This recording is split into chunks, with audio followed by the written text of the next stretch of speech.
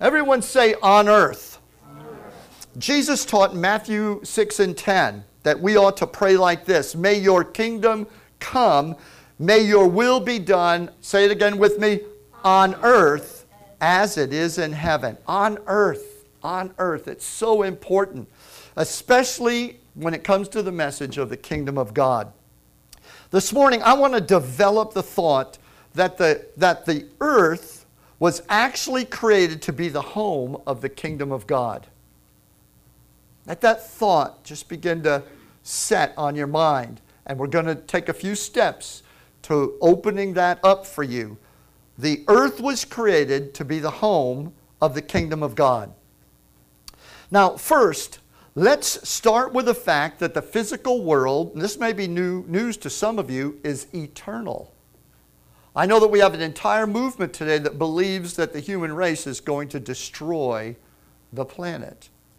The human race cannot destroy the planet. It is impossible. And the Bible says in Psalm 78 and verse 69, the earth he has established forever. So the Creator says the earth, the planet, was established forever. Ecclesiastes 1:4 says, a generation goes and a generation comes, but the earth remains forever. So that's first. Our planet, the earth, is going to exist in eternity, perpetually.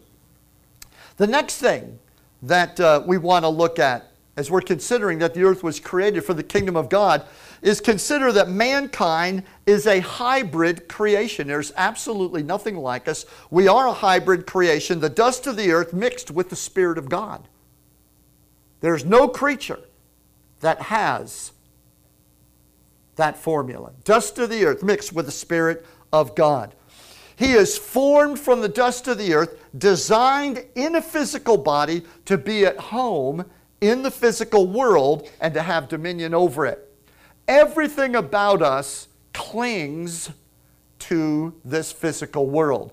I know that as Christians, because we think of heaven as the place that God inhabits, and we want our thoughts and our longings and our imagination, quite frankly, and our desires to always be set on heavenly things. And I know the Scripture says, let your affections be set above, on things that are above. But sometimes those things that are above does not mean that God wants us to be walking around thinking about heaven all the time. There's a reason why you feel at home on the earth. You're supposed to feel at home on the earth. You were made from the earth. You are the earth with the Spirit of God in you. And so you were made to live in a physical place. Should you leave your body today and die, as they say, your soul will go to heaven to be with the Lord, but that's only a temporary arrangement. God's plan for the earth is eternal. You were not made to live in heaven. You were made to live on the earth. In Genesis chapter 1, 26 through 28, then God said, let us make humankind in our image, after our likeness, so they may have dominion over all the earth. So they may have dominion over all the earth. Though God is a spirit, the Bible says, he is invisible, the only true wise God, Paul writes to Timothy, and he lives in the invisible spirit realm, occupies it. There's no room in that spirit realm for anybody but God. He is omnipresent. Hallelujah. Omnipresent. So, glory to God. Though that's a fact, when he made us in his image and likeness, isn't it interesting that he made us physical? He is not physical, but he created us physical in his image and in his likeness. And so Psalm 115 verse 16 says, the highest heaven belongs to the Lord, but he has given the earth to the descendants of Adam. Now, we have been given dominion, we've not been given ownership. When the Bible says the earth he has given to the sons of Adam, he's referring to the fact that he's given us dominion. He has given us accountability, responsibility, dominion. The word dominion comes from the word domain. God intended the earth to be the home of the kingdom of God. So he thinks of it as a kingdom dominion, as a domain. And we were given the responsibility and the right to rule over it. Now, the highest heaven belongs to the Lord, but the earth he has given to the sons of man. In addition to the fact that we were made physical out of the dust of the earth, we associate with the earth, though man was formed from the dust of the earth, he was made alive by the breath of God. So heaven breathed into us. We are a hybrid. We are a hybrid. And our dominion on earth, because we were animated or made alive with the Holy Spirit, our dominion is eternal. The earth is eternal and our dominion is eternal. The spirit of man is an eternal spirit. It was breathed into us by the breath of God. Now, Psalm 145 and verse 13 says, "Your kingdom is an eternal kingdom, and your domain endures through all generations." Now, I expect that the paradox did not jump up immediately and grab you, but if you look at that a couple of times, there is what appears to be a paradox. He's obviously speaking of God's kingdom, and he says, your kingdom is an eternal kingdom. And we know that God is eternal. Your kingdom is an eternal kingdom. And your dominion. Now listen to the language. God's not just repeating what he just said. He's expanding on what he just said. And your dominion endures through all generations. Everyone say all generations. God's got one generation. He wasn't born, and he lives forever. So who has generations? Who generates? Who regenerates? Humankind. So here he's talking about the kingdom of God being eternal, and he mixes his metaphors and says, your dominion endures through all generations. Clearly a reference to mankind and to the authority he has given us. So God already here in this statement is overlapping, if you will, his eternal existence and eternal kingdom to our earthly domain as the kingdom of God. Glory to God. Hallelujah. That's going to hit somebody at some point. Feel free to jump up and shout hallelujah when it does. Glory to God. So it's apparent that man was created for the eternal kingdom of God on earth. Let's begin to put these pieces together. In man, God creates a door for himself into the physical world. God is spirit. He makes the earth physical. He makes the image and likeness of himself physical, and then gives all authority over the earth to that physical being. Are you listening now? So the authority has been given to a physical being in a physical realm. So God, being the invisible spirit inhabiting eternity, he created the condition by which he needs a body in order to operate in earth.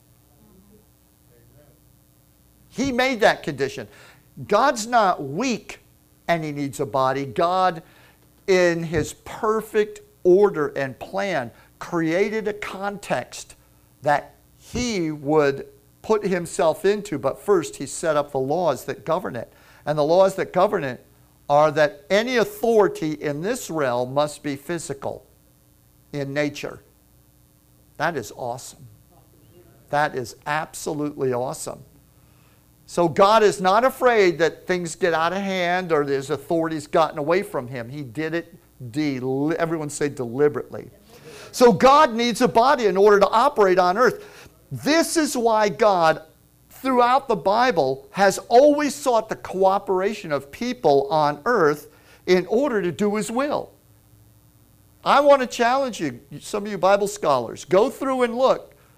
And even as it says in Amos 3:7, God does nothing but that he reveals it first to his servants, the prophets. You'll find that everything God did, he first found a man or found a woman that he could inspire with that plan and get them to either pray or act in connection with what he wanted to do. And then God did everything that he wanted to, but not without going through the authority of someone like you and I. Moses is the classic example. It says in Exodus 14, then the Lord said to Moses, why are you crying out to me? They're standing at the Red Sea. God's given him this great plan. Now, every time God smote Egypt, what did he do? He had Moses take the staff and do something, right? So when he wants to deliver the Hebrew people, what does he do? He goes and finds Moses. In fact, you could see that he set Moses apart for this very purpose from the time he was born. His whole life has led to that moment. And so God didn't say, I see the slavery going on in Egypt, and that really bums me out. And so I think this is wrong, and I'm just going to come down out of heaven, and I'm going to smash these wicked Egyptian slave owners, and I'm going to free all those slaves, and they're just going to know that God did it. Of course, they won't know that God did it. I mean, it just happens all of a sudden. It would be what people call a happening. So God went and got Moses, and he said, you're going to need to go, you're going to need to speak for me, and by the way, here's a stick. Really? Moses has got wise men, he's got soldiers, he's got guards, he's got jails, I get a stick. But the stick became the rod of God. So he's standing at the Red Sea, and God says, stop whining. That would be the modern translation. Why are you crying out to me? Stop whining. Tell the people, get moving. Pick up your staff and raise your hand over the sea. Divide the waters. Can you imagine God telling you to stand at the edge of the Gulf of Mexico? Doggone it. Stretch your stick out over the Gulf of Mexico and part it. But God does things like that, doesn't he? Why? What was he wanting? Did he think Moses could do any of that? Moses could stretch the stick out. But that's where it ends. God knows that. He needs to use Moses' authority as a man, as a human being on the earth. And so he says, raise your hand over the water, divide it, so that the Israelites can walk through the middle of the sea on dry ground. And of course, Moses does exactly that. Who parted the Red Sea? Who did he use to do it? He uses Moses to do it. Now, take that pattern, and throughout the scriptures, you're going to find God always works through people. By the way, this is also why Satan cannot work in the earth without getting somebody to work with him. The devil doesn't have more power than God. Satan, look, we get so Hollywood-like. We've read too many fictions. We think the devil's walking around, he just jumps on people. And Satan, demons, spirits must have people emotionally, mentally, or through their actions, one way or the other, make an opportunity. They need to open themselves. They need to cooperate. The devil does not, nor demons, have any authority to do anything in the earth. They have to get people. That's why there's witches. That's why there's politicians. I'm just kidding. Sorry, I couldn't help myself. Do you understand what I'm saying?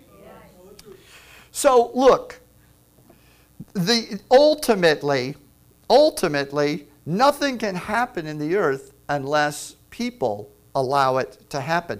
Do you know that when it came time for Jesus to be betrayed, it says in Luke 22, then entered Satan into Judas, and he went to the leading priests and captains of the temple guard to discuss the best way to betray Jesus to them. They couldn't get their hands on Jesus. The devil could not or have Jesus arrested without entering a man and getting him to do it. And that's why it says in Ephesians, be angry and do not sin. Do not let the sun go down on the cause of your anger. Do not give the devil an opportunity. So ultimately, let's put some of this together a little bit more. God planned from the very beginning to come into the earth himself in human form. That was ultimately his plan. When he made the first Adam, it was really the second Adam that God was going to put all his money on. Can you say amen? So we were a placeholder for Jesus, the second Adam. to come and to fulfill God's calling in our life. Hebrews 10:5 says, when Christ came into the world, he said, sacrifice and offerings you have not desired, but a body you have prepared for me. So here's the eternal God, the I am. Now Jesus said to the Pharisees before Moses was, I am. So Jesus is saying, if you've seen me, you've seen the Father. They crucified him because he claimed to be the eternal God. So he says, Jesus, he said, when I came into the world, you prepared me a body. That was God's intent. God could not do the work that the gospel describes for you and I without using a human. And so he himself became that human. He could not have us with our flaws mistaking. There's no way that we could have been that perfect sacrifice, but it had to be a man. Had to be a man because that's where the authority is. So God makes us in his image and likeness so that he could become human. He made us available so that he could be one of us. That's why he designed us in his image and likeness. And now that Jesus has come, God is operating on the earth as a God-man. Jesus was God fully and man fully. So Jesus is operating on the earth both as God and as man. And because of it, the kingdom of God has now begun to come on earth. Jesus is the second Adam, and he is the perfect intersection of God and man. Hallelujah. When you receive him, you receive that door, that perfect passageway to become a blended hybrid creation, not just in the image of God, but God. Hallelujah. That's why you're called the sons and daughters of God. Because Christ is in you. Why did Paul say, hallelujah, I live, yet not I, but Christ lives in me, and the life I now live, I live by the faith of the Son of God who loved me and gave himself for me. Are we one with him? Is he one with us? Hallelujah. Are we partakers, as the Bible says, of the divine nature? Having escaped the corruption that is in the world, we have partaken of the divine nature. We are a new creation. 1 Timothy 2:5 says, but there is one God and one intermediary between God and humanity, the man, Christ Jesus. Now Jesus himself looked forward into the future, and he foretold of his kingdom stretching into eternity, not in heaven, but upon the earth. Matthew 19:28 and 29, Jesus said unto them, verily I say unto you, that you who have followed me in the regeneration. How many of you know what the regeneration is? It is when God reconstitutes or renews the world, renews the earth. Jesus referred to it as the regeneration of the earth. I know the Bible talks about the earth being destroyed and being replaced, but the planet is not broken up and done away and a new planet made. It's simply refined by the fire of God. Its surface is resculpted. Its spirit is resculpted. It becomes a place that it was always created and intended to be, to support the eternal kingdom of God. So Jesus says to his disciples, when they said, Lord, we've left everything to follow you, what do we get? He answers them and says, you have followed me in the regeneration, in the renewed world, when the Son of Man shall sit in the throne of his glory. You shall sit upon 12 thrones, judging the 12 tribes of Israel. And that's also where he went on and said, you who have left houses, lands, mothers, brothers, and children shall receive 100-fold. Now I thank God for the Lord being, but I have not received 100-fold of what I have left. But I expect that to happen when his kingdom is fully manifest. Can you say amen? So God, who is spirit, came into the world as Jesus the Messiah, and he created the condition for our eternal fellowship and love with him. Not in heaven, but upon the earth. Earth was created to be the home for the eternal kingdom of God. And finally, Revelation 12, 1 through 3 says, "And I saw a new heaven and a new earth. For the first heaven and the first earth were passed away." And keep in your mind what that means. "And there was no more sea." Now, he's not talking about oceans. He's talking about the sea of the worldly population that once covered the earth, all the wicked nations of the world, the sea. And so he says, the new heaven, new earth has come. There is no more worldly population, but there is a population. Listen, here it comes. "And I, John, saw the holy city, the new Jerusalem, coming down from God out of heaven."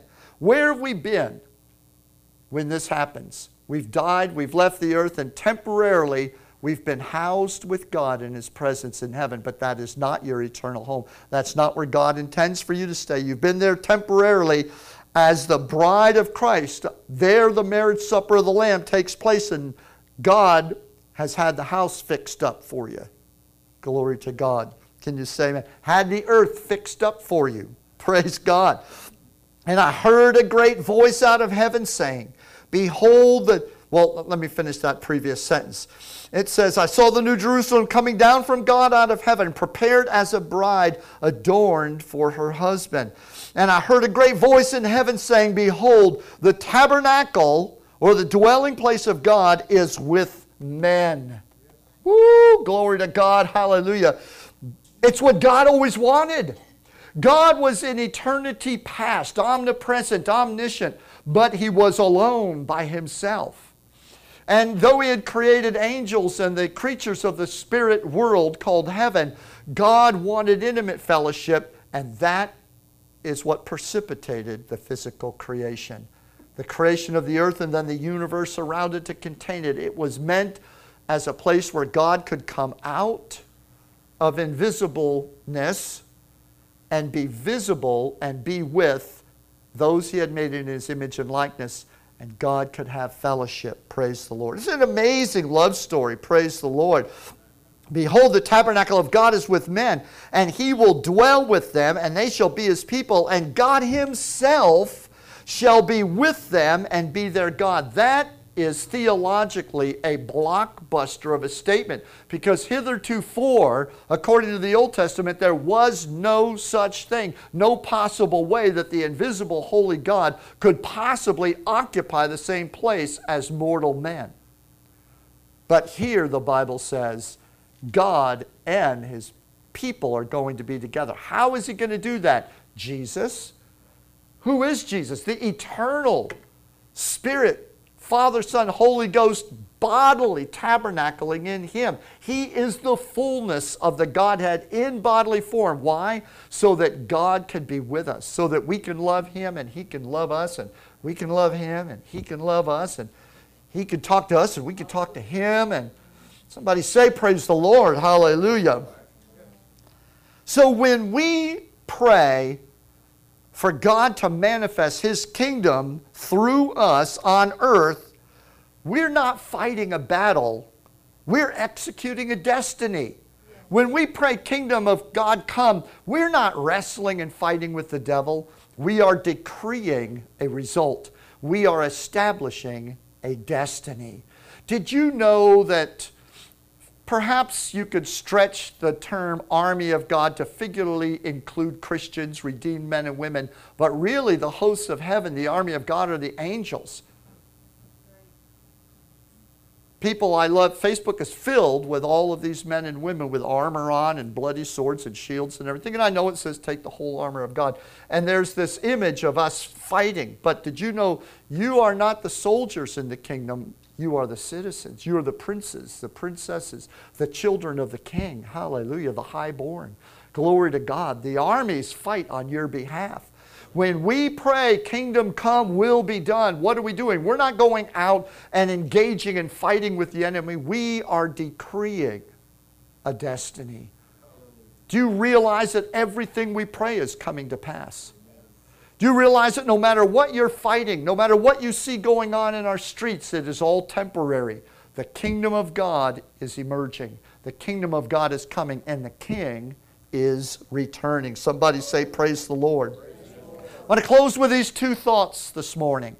As the ambassadors of Jesus' authority on the earth, we are responsible to Him for two things. Number one, we are responsible to emulate His Spirit. And number two, we are responsible for loyalty to His Word. That's the two things He expects from you and I if we're going to be faithful with His authority in praying the kingdom of God come. Emulate His Spirit and be loyal to His Word. In Joshua chapter 1, God tells Joshua, only be strong and very courageous. Be careful to do according to all the law that Moses my servant commanded you. Do not turn from it to the right hand or to the left. Don't let them talk you into anything. Do not give up the position that my word lays out. If my word says life is sacred, you do not have a right to diminish it or to move that meter not 1 degree. You are called to be faithful to my word. If you mess with my word, you're messing with my authority. Do all, God said to Joshua, that I have commanded you. This book of the law, this word of God, shall not depart from your mouth. You shall meditate in it day and night, so that you may be careful and see how to do according to all that is written therein. Then you will make your way prosperous. Then you will have good success. Have not I commanded you? Be strong and courageous. Do not be frightened. Do not be dismayed. For the Lord your God is with you wherever you go. There is a kingdom mandate. The two things you and I must concentrate on. I must emulate the Holy Spirit. The Holy Spirit is a spirit of boldness. Let us learn to be bold. When it comes time to praise God, open your mouth and praise Him like the Holy Spirit. Cue the crickets. Let me try English this time. When it comes time to praise God, how does the Holy Spirit want Him praised? When it comes time to decree a truth, how does God want that truth decreed? Emulate the Spirit. The Spirit of God has emotion, and He uses that emotion. And our emotions should be subservient to His emotions. I know that not all of you are excitable types. Some of you are very calm. Some of you are quiet. I understand it, and God understands it. But to the best of your ability, let the Spirit form how you demonstrate the kingdom. When the prophet of God came to when the king came to the prophet of God who was dying, and the king said, I need victory over the enemy. And the prophet got off his deathbed and said, give me some bows, give me that bow and arrow. And he gave the bow and the arrow then to the king, and he said, I want you to string an arrow and shoot it out the window towards Syria. And so he shot it out of the window. He said, you know what you just shot out the window? You just shot the arrow of the Lord's deliverance. The thing you want from me, there it went. The arrow was shot. He said, now take the rest of the arrows. King took the rest of the arrows. He said, now strike the ground with the arrows. God is not going to tell you what kind of emotion to put into it. He wants to see if you're going to emulate the Spirit. He wants to see what's in you. He's proving, He's testing you. The king had a wishbone for a backbone. And the king took the arrows, and you know what he did? He did what most Christians do. He was compliant. He did not obey with zeal. The Holy Spirit's a spirit of zeal. God expects zeal from you and I. Did you know that if you lob a softball to the plate and God is waiting to hit it, and you just give it enough force to go about 5 feet and drop on the ground, God's not going to hit that ball? You've got to get it to the plate. Are you listening to me? Do you have zeal? When you act, do you act as the Holy Spirit would have you to act? Hallelujah. And so he struck the ground 3 times, and the prophet said, well, that's a real pit. That's a crying shame. He said, because you know what? You're going to win 3 battles, and then the Syrians are going to pour over the border, and they're going to destroy you. Why didn't you hit the ground 5 or 6 times? Now you could just hear most people would say, well, I didn't know, you didn't tell me. You have the Holy Spirit in you. You shouldn't have to be told, act like God. You shouldn't have to be told, come on. Clap your hands, all you people. Shout unto God with a voice of triumph. We don't have to be coached all the time. Hallelujah. Emulate the Holy Spirit. God's looking for that from you and I. Praise the Lord. And finally, be loyal to His Word. Be loyal to the Word of God. God upholds all things with the Word of God. His kingdom is founded on His unbreakable Word. Today, the power of the world is bringing all of its force to bear upon the minds of parents concerning the raising of their children. I'm so tempted to want to go into the illustrations, but we've all seen them. There's no use in bringing them up. Stand fast in the Word of God. Do not bend. Do not give up what is not yours to alter. God's Word needs faithful stewards. Stand with me this morning. Hallelujah.